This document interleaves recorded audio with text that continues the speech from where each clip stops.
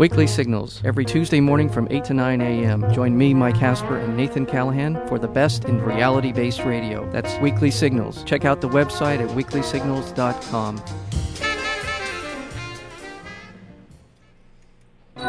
Planetary Radio is public radio's only weekly series about space exploration. I'm Matt Kaplan, and I hope you'll join me as we explore Mars, look for life in the universe, and fly through the rings of Saturn. We'll talk with the men and women, scientists and dreamers who are guiding us to a future beyond Earth. And don't forget to enter our weekly space trivia contest. That's Planetary Radio, Mondays at 5:30 p.m. right here on KUCI. The opinions and views expressed in this program do not reflect those of KUCI, its management, or the UC Board of Regents. To find out more about this talk show or other talk shows broadcasting on KUCI, log on to our website at kuci.org or check out the latest program guide.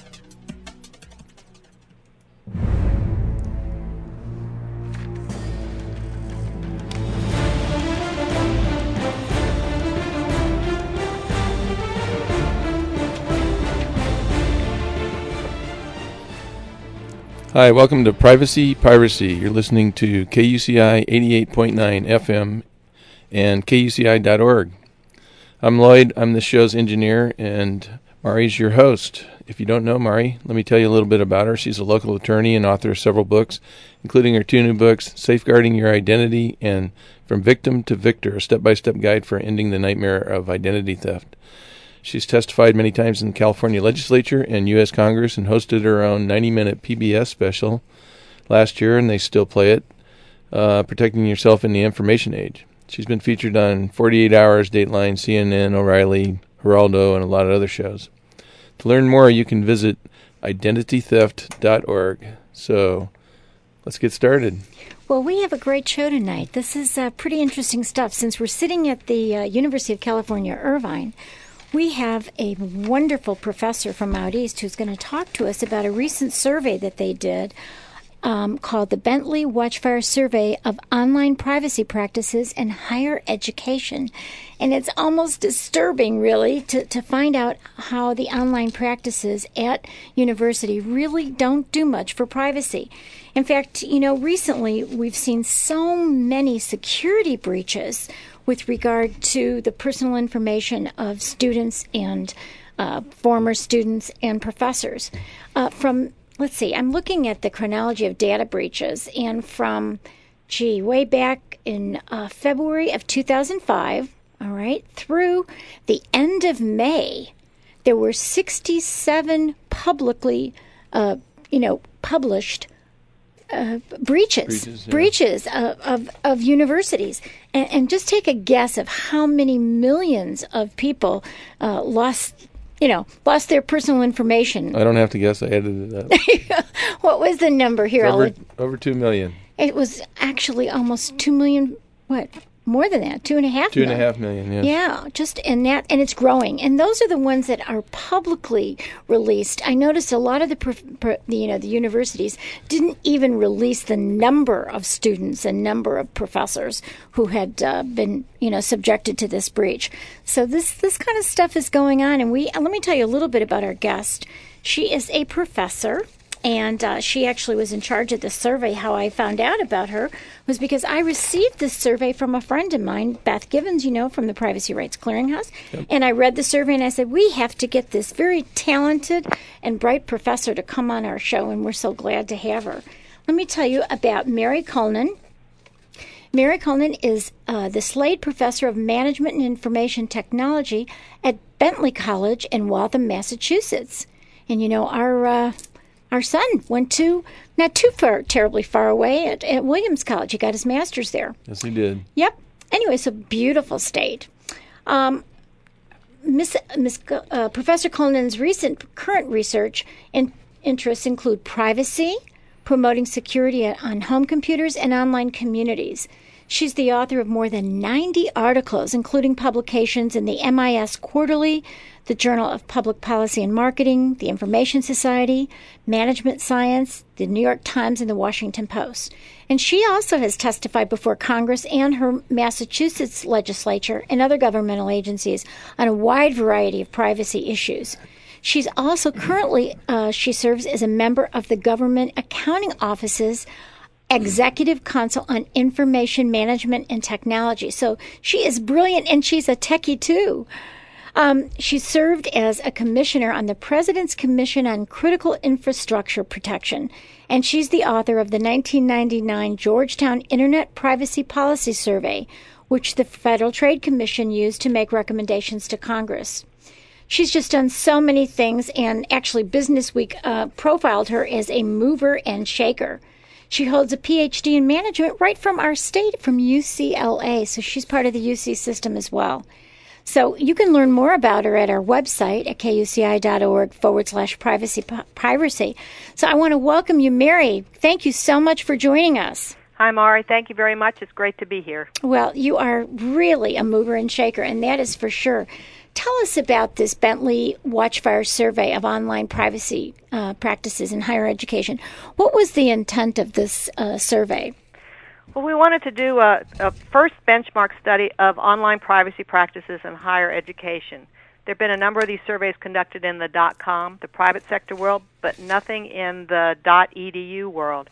So we were looking to see, do colleges and universities post online privacy notices? Are these notices complete? Can people read them? And how does higher education stack up against the .com world?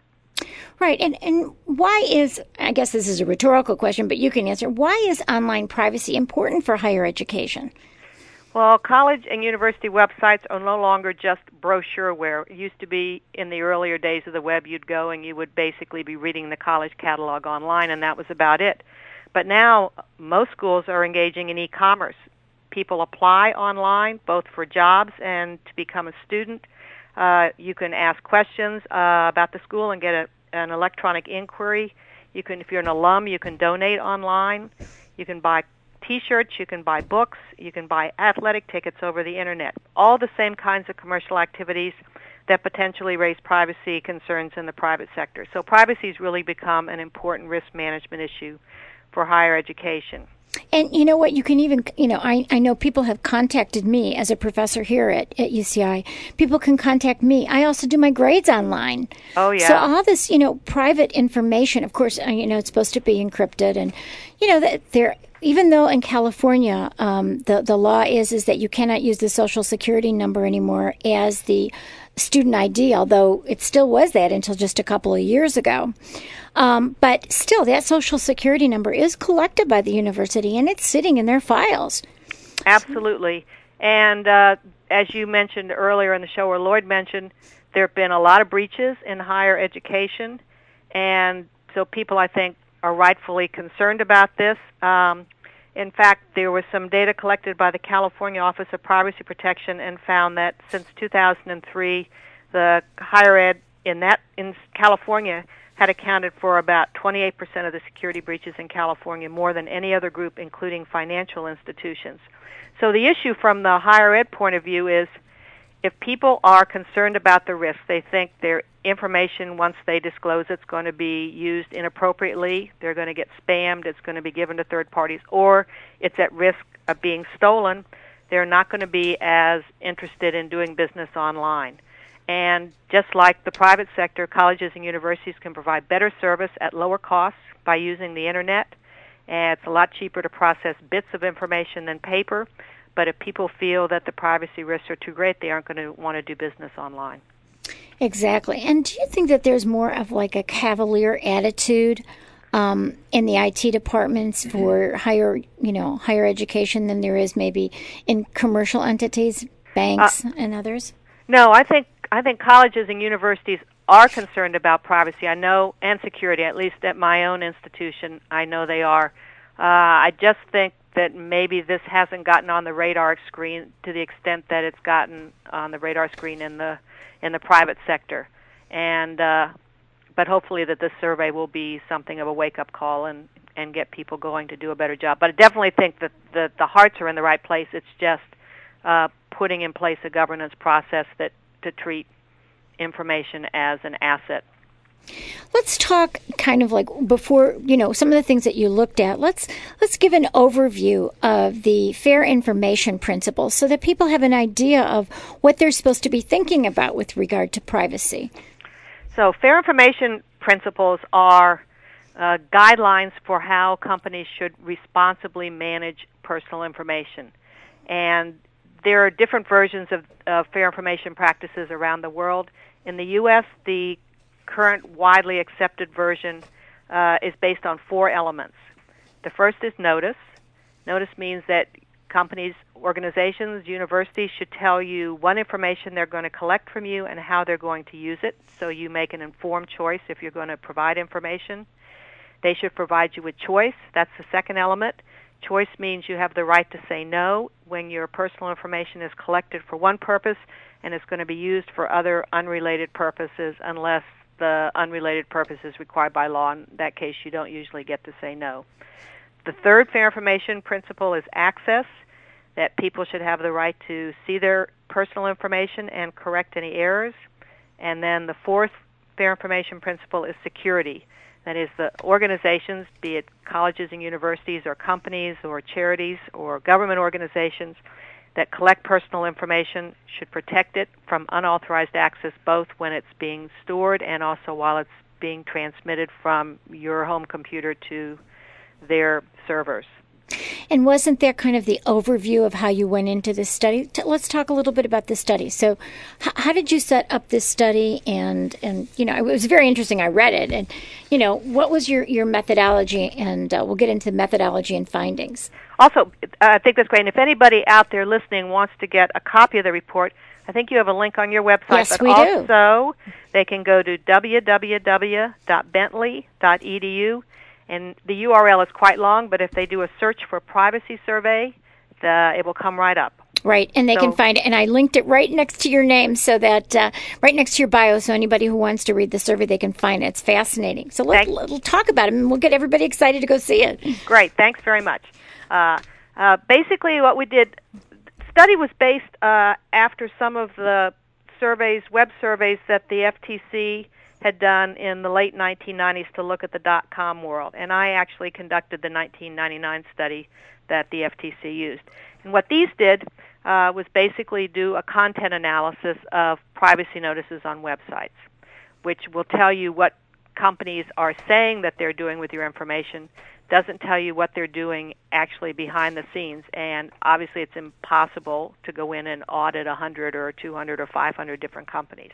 What we did here is a little bit different because we actually did collect some data on what companies are actually doing. So we did 2 things. First, with the help from the partner Watchfire. Watchfire is a software company located in Waltham, Massachusetts, and they have software tools that they create to let companies help manage privacy and security risks and to audit whether their websites are in compliance with their policies. They approached me about doing a study and said they would help collect the data. So for our sample, they went and scanned the websites using their WebXM privacy software and looked for a number of privacy risks. I'll talk about those in a minute. And then we also did the traditional analysis that's typical of web surveys. We downloaded the privacy notices for all the websites in our sample that had a privacy notice, and we went through and analyzed them by hand. And then finally we did a readability analysis of the privacy notices to see whether they were written at an appropriate grade level for the audience. Right, and you took the top 236 schools from the U.S. News and World Report 2004 list of best colleges, and I noticed that of those on those lists, UCI was number 43, not in privacy, but number 43 in terms of the best colleges on the doctoral programs. Right. So we were one of those in the survey. So along with a lot of the UCLA, UC Davis, UC San Diego. So a lot of the Berkeley. UC schools. UC Berkeley. So actually most of the UC schools were on there. Yes, we looked at started with the U.S. News list. The reason for selecting this is basically these are the top schools that have the highest visibility, and my hunch was if anybody was going to do a good job with privacy, it would be these highly visible schools. And also it's an objective list instead of me deciding what schools to sample. Right. So we picked these, and we used the top 100 doctoral universities. These are schools that offer both undergraduate degrees and master's degrees and PhDs. And then we took the top 100 liberal arts colleges. So these are smaller colleges that offer bachelor's degrees, and most of their majors are in the liberal arts.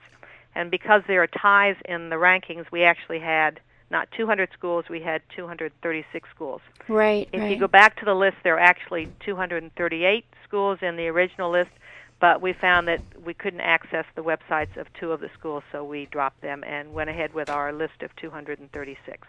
Okay, so what happened? You got this list, and then Watchfire took over. Is that how this? Watchfire took over. What we did. One of the questions is the software that Watchfire, and there are other companies that make similar software, but Watchfire was the one that came with and was interested in doing the study, which is why we use their software. Sure. This program is, and I'm not that much of a techie, but I'll try to give a sort of a general explanation of how it works.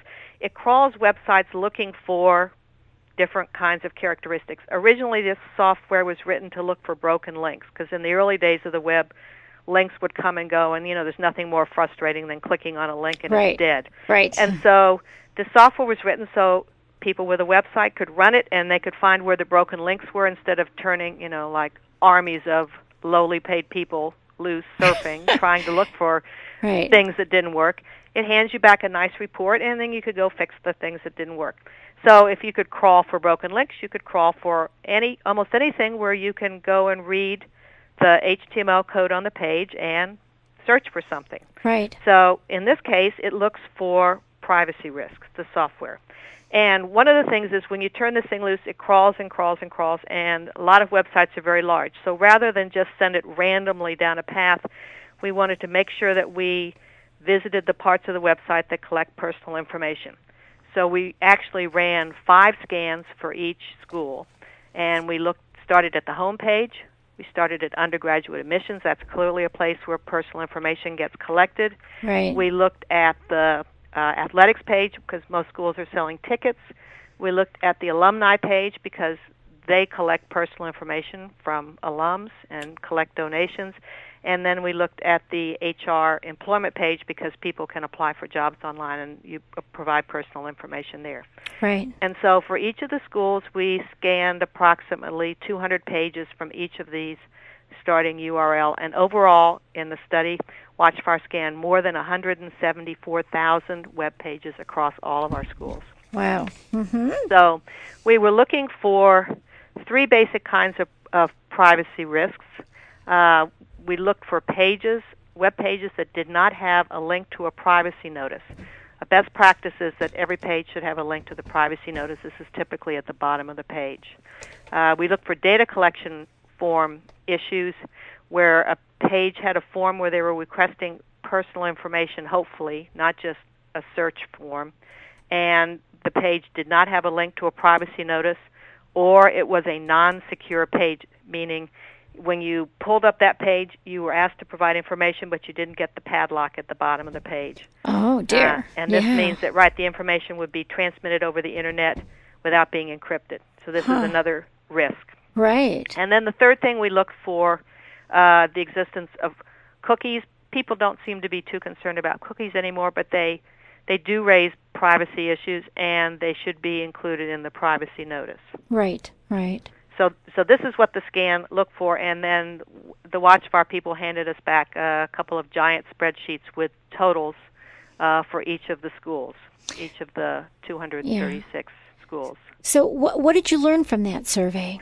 Well, we learned that based on what, this is what's actually happening on the websites, not what people are saying in their privacy notices, things weren't so good. Yeah, right.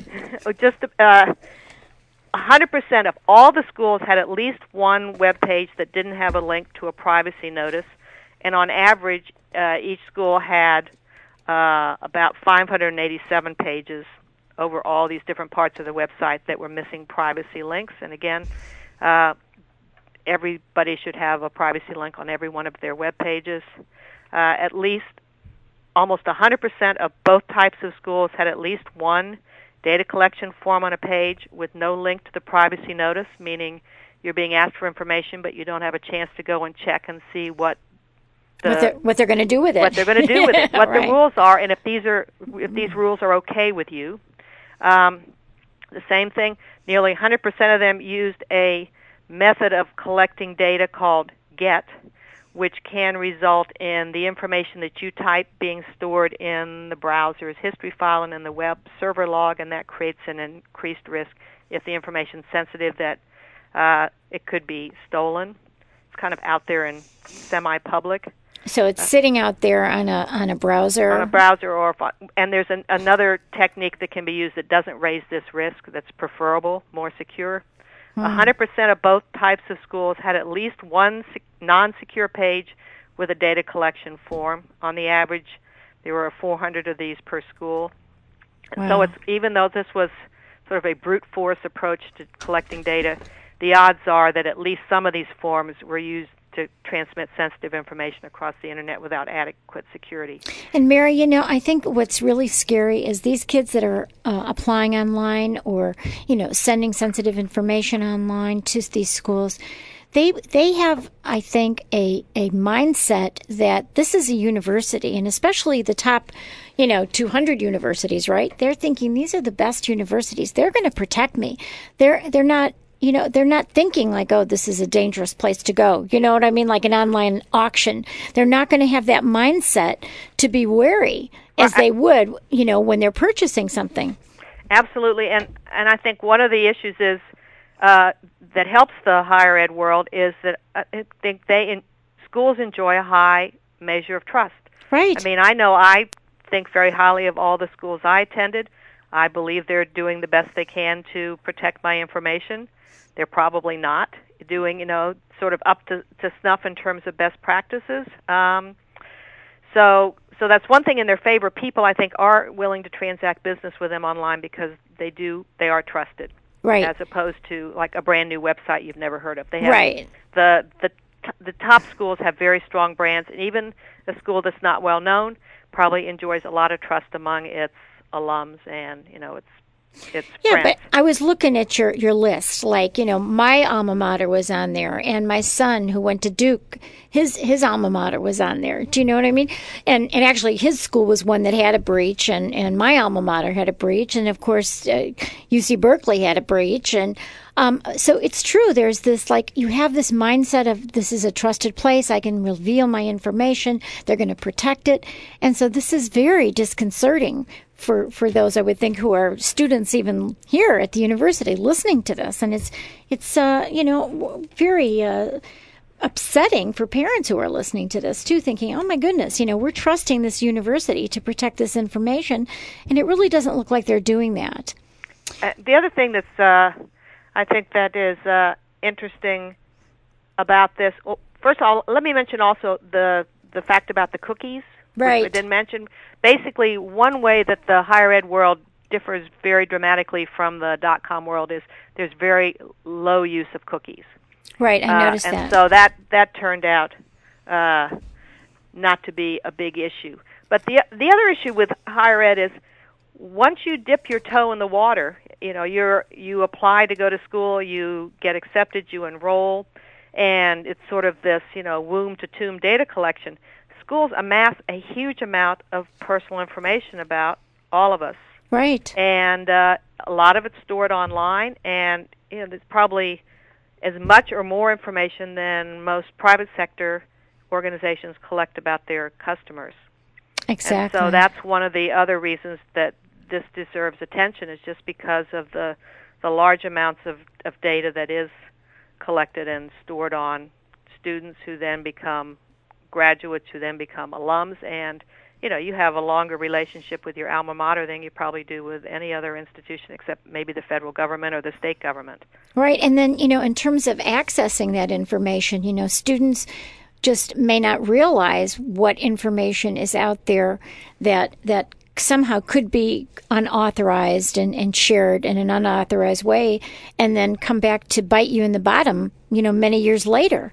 Right. Well, that gets off into a completely separate issue. The issue that a lot of the younger people are fairly cavalier about what they're willing to disclose about themselves online, and yes. a lot of these new sort of social networking sites, which is probably the topic for another show. But yeah, like MySpace. Yeah, we've talked about that. And Facebook and all of these where, I always warn my students, it's not a good idea to post pictures of yourself with your underwear on your head. This may keep you from getting a job at some point in your future. Just, think before you post. Right. We had Fran Meyer on the show, who is, the executive director of Trustee. Yes, I know Fran. And Fran was saying there should be some kind of a law that, that anything that's on the web that, that somehow you put on there before you were 25 can be totally eradicated, right. And we've talked before about cyber stalking and cyber identity theft and all the horrible things that happen on MySpace. So that's another thing. But let's get back now. After you had this kind of automated survey, then you went into much more detail with your manual survey.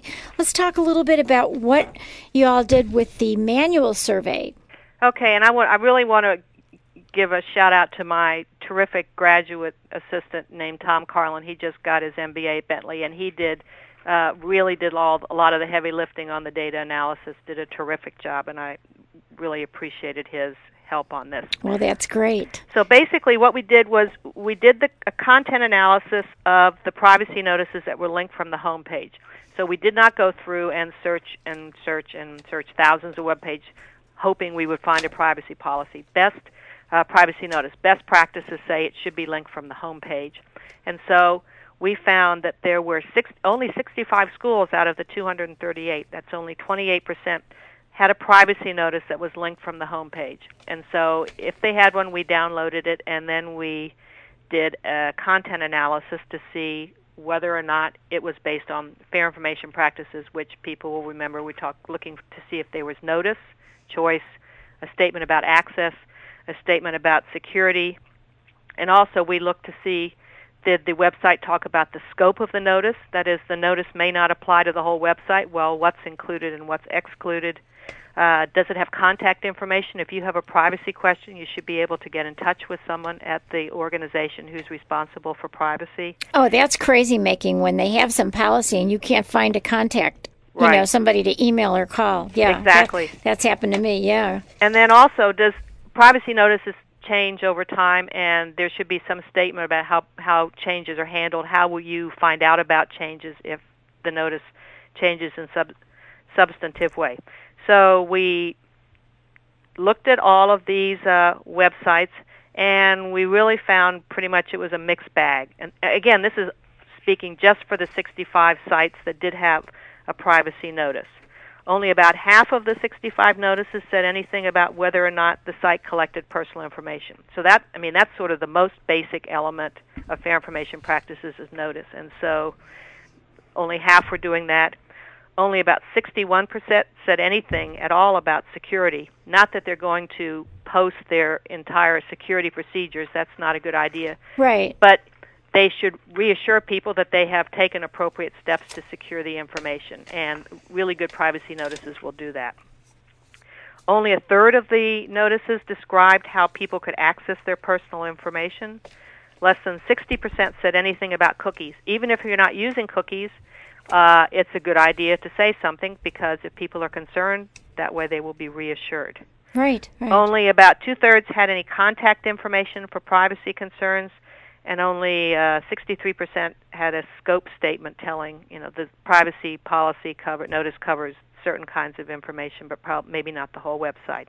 And again, it's important to remember that these results only apply to 14% of the 236 schools that even had a homepage privacy notices. So overall, these results were not very good.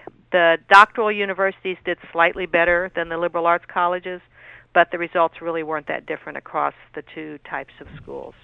Mary, you mentioned in your survey about our California law. We have the California Online Privacy Protection Act of 2003, and it sets forth baseline requirements that serve as a starting point, which you referred to that you thought were a pretty good idea. And it requires any entity that collects personally identifiable information from anybody, a California resident, through the internet a website for commercial purposes that has that they must post a privacy policy, and they have to comply with that privacy policy. So that's one of the things that we would hope we would look for on at least all of the California schools, that they would have a privacy policy and they would identify the various categories of personal information, who they share with, who they sell with, how to access, all the privacy, fair information principles. Did you find that? Find that in terms of, did the schools do this? Yeah, did they? We did not. I didn't go through and specifically analyze the content of the privacy notices against the California law. I mean, one of the issues, because I think this law is terrific, and it's a really good starting point for a good basic privacy notice. If everybody did this, this would be a terrific start. Right. I mean, one of the issues is people are very familiar with the security breach law in California because it's been in the news so much. Right. And because basically it probably strikes fear in people's hearts when, they get the letter saying your information's been breached. But I think people are not quite as familiar with this other law. The other issue is, and I'm not an attorney, but I have asked a couple of people, I said, does this apply to the .edu world, since technically they're not commercial organizations, they're nonprofits, but they do collect information for commercial purposes. If at least that's how it strikes me, if you're selling things and taking credit cards to right. For tickets. So I think the jury's out in terms of whether or not that this law applies to the higher education world. I think when we talk about in California, because I sit on the Office of Privacy Protection in California, and when we have set forth the recommended practices for this law and for our Social Security law and for our security breach law, personally identifiable information really refers to things like your Social Security number in conjunction with your name and your birth date and sensitive information. So you don't even have to have a credit card. In other words, if the school is collecting your Social Security number, that's personally identifiable information that they don't need to have a credit card. So from my perspective, being intimately involved with these laws, that all of the California schools should be subjected to this for sure. I think the point is also, even if they're not legally bound to do right. this, it's the right thing to do, and they should be doing this. So I agree with you completely on that. One of the other things that's interesting about this is if this law does apply to higher education, it really is a national law, because all of these schools collect information from California residents. Right. If one Californian applies to any of these schools or purchases a T-shirt from any of these schools or interacts with them online and in any other way, basically the law kicks in, and they're not going to have a privacy link that you can only look at the notice if you're from California. It then applies to everybody. So, that's what's been great about some of our California laws, because California is such a big state, and there's so many residents here that do business outside of the state of California. For example, the security breach law. When there were the first major security breach that we learned about back in February of 2005 with ChoicePoint, they had to end up notifying, all the California residents, and then they kind of got sucked into notifying all of the residents across the country. And so we have been so fortunate in developing these laws that they have really affected change, and our Social Security confidentiality law affected the Blue Cross Blue Shield and all of the health carriers. For example, I don't know if you used to have Blue Shield, Blue Cross, but I know they used to use the Social Security number as your ID number. Yes, I have a different health care provider here in Massachusetts, but they also did that, and they finally gave us all new numbers and new ID cards. I don't think they operate in California, but they did it because it was the right thing to do. Right. But, like Blue Cross and Blue Shield had to do it. Right. And when they had to do it for California residents, they just figured, do it for everybody. Just do it for everybody. So you guys across the country really have benefited by some of the laws that we've passed. And then, of course, the federal laws have been trying to water us down ever since we've done things like this. So. But I agree. All of us that care about privacy are very grateful to California for getting the ball rolling. So Yep. We appreciate that. We're fortunate. Let me just reintroduce you again, because we are, people are driving by and they're listening, or they're at school and they just turn on the radio, and we are speaking and interviewing tonight Mary J. Cullinan, who is a professor of information technology. She is the Slade Professor of Management and Information Technology at Bentley College in Waltham, Massachusetts, which is really pretty close to Boston, right? We are. We're about 10 miles west of Boston. Well, where the former Silicon Valley of Massachusetts. It used to be out. We're right off of Route 128. Such a fun place to be, and such an intellectual and great cultural environment. I love Boston. It is. It could be a little bit warmer. That's the only I'm imagining myself in Southern California right now. It's hot here. Nice. Yeah, it's beautiful here right now. And I remember going. I did a. What was the name of that law school I did the program at in Boston? It begins with an S. But anyway, I went there. Yeah, Suffolk Law School. I did a program for them, and I came in and I froze to death. It must have been 10 degrees below zero. And I came from sunny Southern California to that, and it was walking around there, and it was horrible. But I love the city. It's a great city. Let me say one other thing about the survey results, because we didn't talk about readability. I was just going to ask you. Great. Oh, good. That's another thing that's important, because you could have a great privacy policy, but if your notice is incomprehensible to people, it's not going to help them decide whether or not they can trust you, and it doesn't help people understand what's going on. So one of the things about most of the .com privacy notices have really gotten a bad rap, I think legitimately, because they are not very readable. A colleague and I did a study of over 300 top .com websites, and approximately half of those notices were written above a high school graduate level, which for the general population makes them unreadable for a large chunk of these people who haven't necessarily graduated from high school, or certainly haven't been to college. But the higher education world came out really well on the readability scale. We used a scale called the Flesch-Kincaid grade level score, which goes through and looks at the sort of how complicated the words are and how complicated sentence structures are, and it computes a score that's equivalent to a grade level. And for the doctoral universities, we found the average readability was just slightly above the 9th grade level, and it was just slightly below the 9th grade level for the liberal arts colleges. And so this was really terrific, because this is, I would say, the appropriate reading level for a higher education website. Probably doesn't have to be readable for people in elementary school. But clearly for people who are in high school and starting to look at colleges, and for people who have already graduated from college, this is great. But the one area where the readability could be improved is they could be easier to navigate, because on the average for the 65 notices in our sample, the average length was 735 words. And so anybody out there that has to write term papers and you're told 10 pages, it's like, okay, 250 words. You know that 735 words comes out to about 3 pages long of text, double-spaced. Right. But most of these notices didn't use any internal links to make it easier to navigate the notice. And for one thing, if you go to a privacy notice of a website that has like a trustee privacy seal, right. They basically they're long notices, but they tend to be easy to navigate because a lot of them have links. So they'll have an index at the top saying,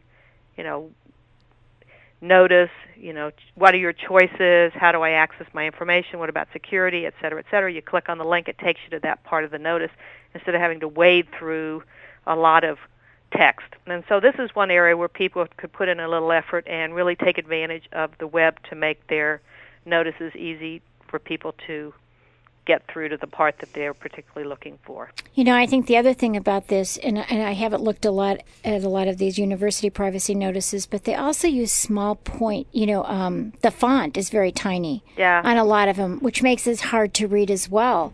I mean, it'd be one thing if you were being charged by the, the pixel.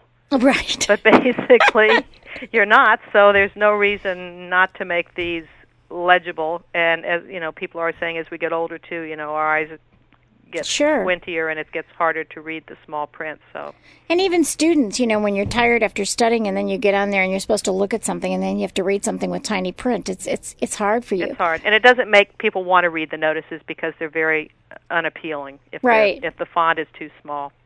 And, you know, I wonder, you know, I talk to people and I tell them, you know, read the privacy notices on these websites. And people just, you know, they don't bother. If, you know, that's one thing in this virtual world. We're in such a hurry when we're on, you know, even like emails. You're quickly writing an email and then you send it before you don't, you know, you take a look at it a second time, or you quickly type in an address and somehow it goes to somebody else.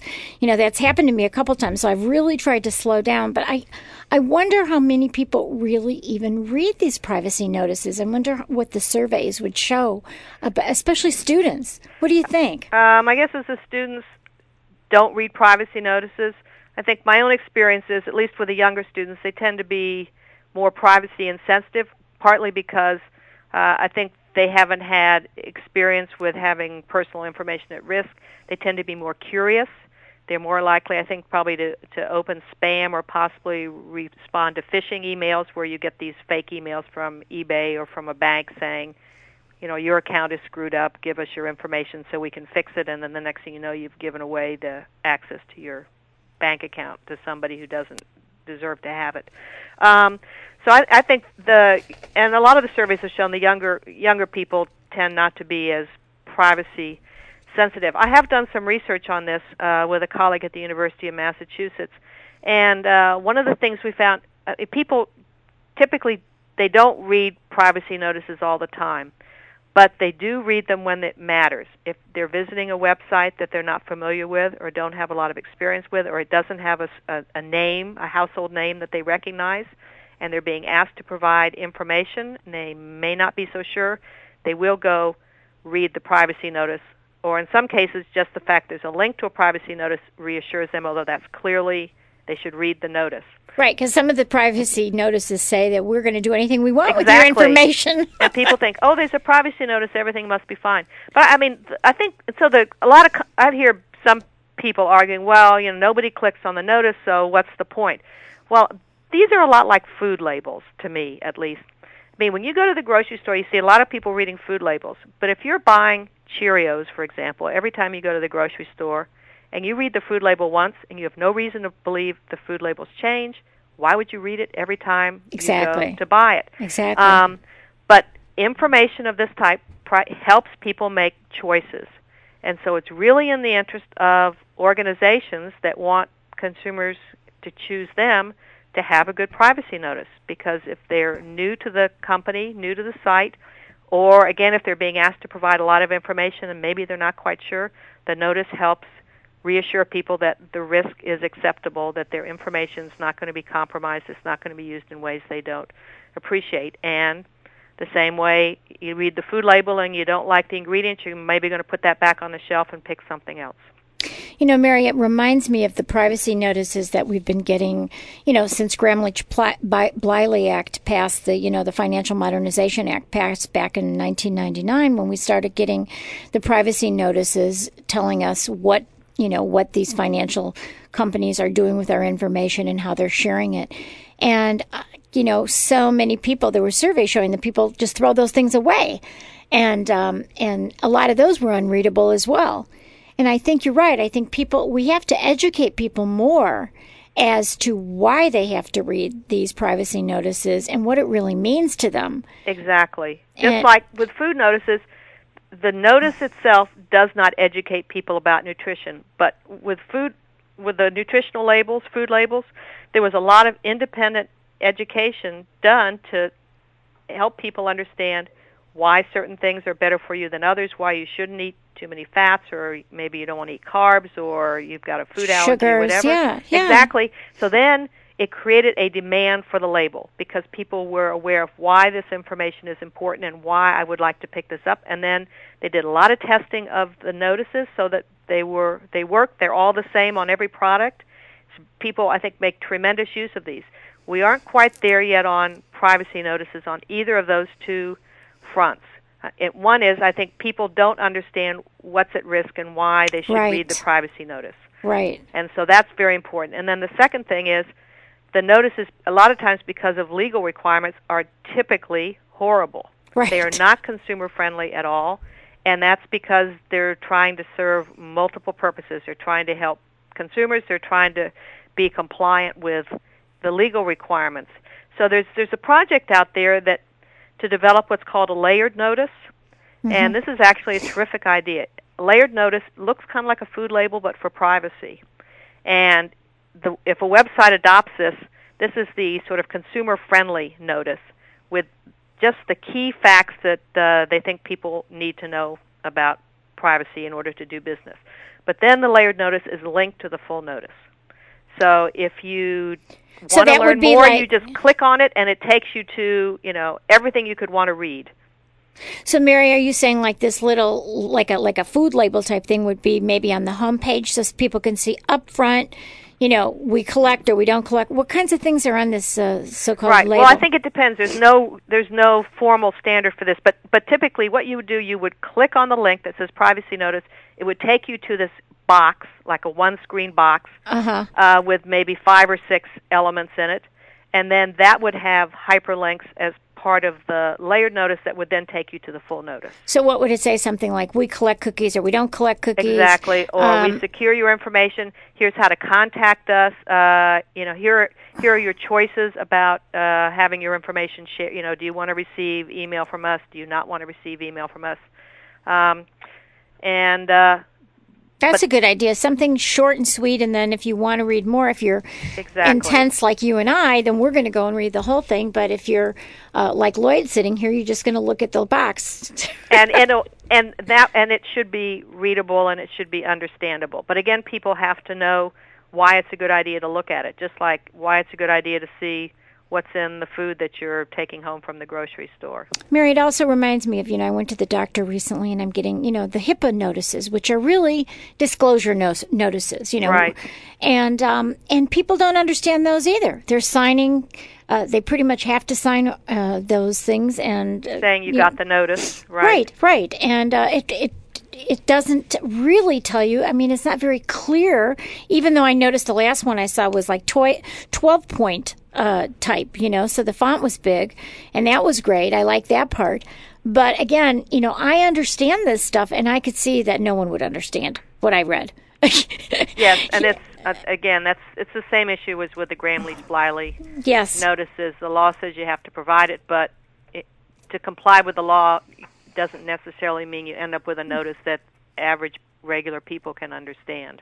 So Mary, let me introduce you again as people go by. We're here speaking with a wonderful privacy expert who happens to be out there in Waltham, Massachusetts. She is the Shade Professor of Management and IT at Bentley College, and she has just recently done a new survey on privacy, online privacy in higher education. We've been talking about that, but you know a lot more about a lot of different aspects of privacy.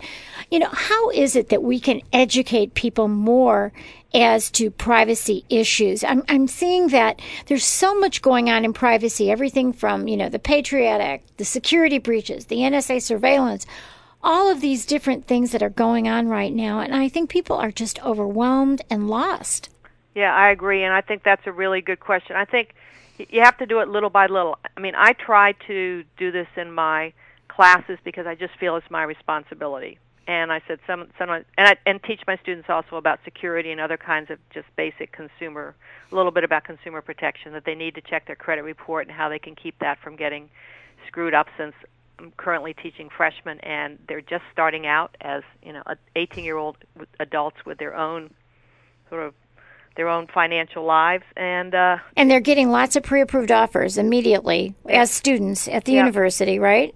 So I think so. So part of it's just trying to do, a little bit at a time. The other thing is, I guess if people if it's not the right moment for them, they say it should be at a teachable moment, then basically, I think people are not going to pay attention. And then, as you said, there's just so much, and, what's happening with the federal government versus what's happening in higher ed versus the online commercial privacy world. they're all different. What's happening in the workplace? There are privacy issues there that are completely different. You're right. It is pretty overwhelming.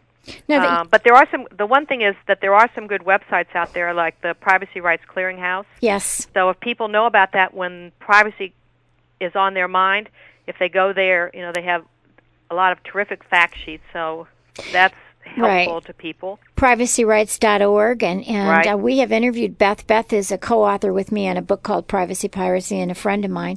So she's been on our show a couple times, and yes, we always tell people to go to PrivacyRights.org. And the Federal Trade Commission has a lot of good stuff at FTC.gov. They do. And, I wanted to ask you, you are, involved with the Government Accounting Office, and they come out with some great studies about privacy and various issues. Are you involved with some of those studies, or? Not directly. What our advisory committee does, we usually meet once a year and discuss their upcoming agenda, give them suggestions for their IT agenda. They have become very interested in both privacy and security in recent years, but they also do a whole range of IT issues largely for the federal government in terms of, they've been studying the IRS and its information systems challenges for decades, and they study the air traffic safety system. They've recently been looking at they did a study on the federal government's acquisition of third-party data, right, which raises some, from some of these large database compilers, and because the federal government isn't collecting the information itself, it's not directly covered by the Privacy Act, and so there's some issues there in terms of how the privacy of this information is protected and how it's used once it gets into the hands of the government agencies. That's a huge issue, because isn't it under the 1974 U.S. Privacy Act, they are not supposed to have any secret files, and yet they can buy from ChoicePoint, and they can buy from LexisNexis and Axiom and all these big data brokers, and somehow skirt the law, can't they? So that's a challenge that they that someone in Congress asked them to take a look at. They've also reviewed the TSA, databases in terms of who gets on airplanes and who doesn't, and there were a lot of privacy issues with that, and the fact that the TSA was not able to address some of these issues, I think, stopped one of their programs, at least temporarily, till they could resolve them. So right, we had the TSA privacy officer on the show to talk about those the watch lists and the no-fly lists, and she told us a lot more would be happening. But this is there's just so much going on. How did you get involved, Mary, in being a professor of information technology? I mean, how did you become so involved in that? How did you get started in that? I got started. This was I came out of graduate school in the late 1960s, and I got interested in technology for some reason. I went to work for a computer manufacturer that is no longer in business, the Burroughs Corporation, and I worked for them for about 8 years, and then I went back to graduate school at UCLA and got my PhD in management, majoring in information systems, and became a professor. So I've been doing that since 1980, and they're just, I'm not, a lot of people have a defining moment how they got interested in privacy. Right. I do not know what my defining moment was, but it happened about 1988, and it's just that it's such an interesting area to study because the problems are very hard and they're very challenging, and things are always changing. Just when you think things have gotten as bad as they can possibly get, suddenly there's something new, and there's always technology that's getting ahead of having a public conversation about, well, what's okay and what's not okay and what's fair. Right, exactly. It's like when you think about biometrics and, how RFIDs. we're moving. And RFIDs, yeah, we had on our show, we had Catherine Albrecht, who wrote Spy Chips. And we've had Senator Simitian from California, who's introduced legislation on just kind of safeguarding the RFIDs. But you're absolutely right. We're forging ahead with all this technology, and we really haven't built in the safeguards to even know what's going on with this stuff and what the ramifications are. So there's some, real scary stuff. So Lloyd is pointing at me that we have just about 5 or 6 minutes here. Can you kind of tell us what you think should be happening in terms of what you've learned from this study and what you'd like to see happen as we move forward with privacy in higher education? Sure. First of all, there are a lot of things that people can do as an individual if they care about doing something. I mean, the number one thing people can do is they can go out and visit the website of any of the schools where they have some kind of an affiliation. Maybe they're a student, maybe they're an alum, maybe they work there. If you're working there, you actually are on the inside, so you may have a chance to influence the policymakers at the particular school. But go take a look at the privacy policy. If you don't like it, contact the school and voice your concerns. Because if they don't hear anything, if they don't think people are concerned, that's one way to get their attention. And that, in fact, happened at my own institution. So, and even blogging about it so that you find out if there's other people that are concerned like you are, right? I don't know if they have that kind of a thing. So there's power in numbers. There's power in numbers. But basically, people need to speak up. I think if they care, that's the first thing they can do. Second, at the national level, I don't think a great deal is going to happen. There is no indication that the White House and the executive branch of the government is particularly interested in privacy at the moment, and there's no government agency that's pushing privacy for higher education, right. Which is kind of too bad. One of the ways things improved a lot in the private sector, the dot-com world, was that in the 1990s, the Federal Trade Commission got privacy on the radar screen. Exactly. They decided this was an issue. It was an economic issue because if people were not confident about doing business online because of privacy, it would fail. Right. And so they went out and said, okay, private sector, either you do it or we're going to go to Congress and ask for laws. And this really got the private sector going. They did several of these web surveys. The results initially were terrible, and then things got better. And so pretty much if you go to a .com website today, they're going to have a privacy notice. It may not be perfect. It may not be the best, but everybody is pretty much doing something. And right. So, and this is without any kind of a law. Unfortunately, there's no similar push to get privacy on the higher education radar screen. I'm hoping the study will do it, but without somebody pushing behind the study, I'm not so sure, unless there's just some stuff behind the scenes. Well, Mary, we're going to have to get people out there to start talking about this survey, and hopefully this radio show will help, and you getting out there and sharing that information with other professors and your speaking engagements and the GAO and kind of passing it around like you did. I think, it was great when you passed it to Beth, and she passed it to me, and I passed it on, so this is where we are. Thank you so much.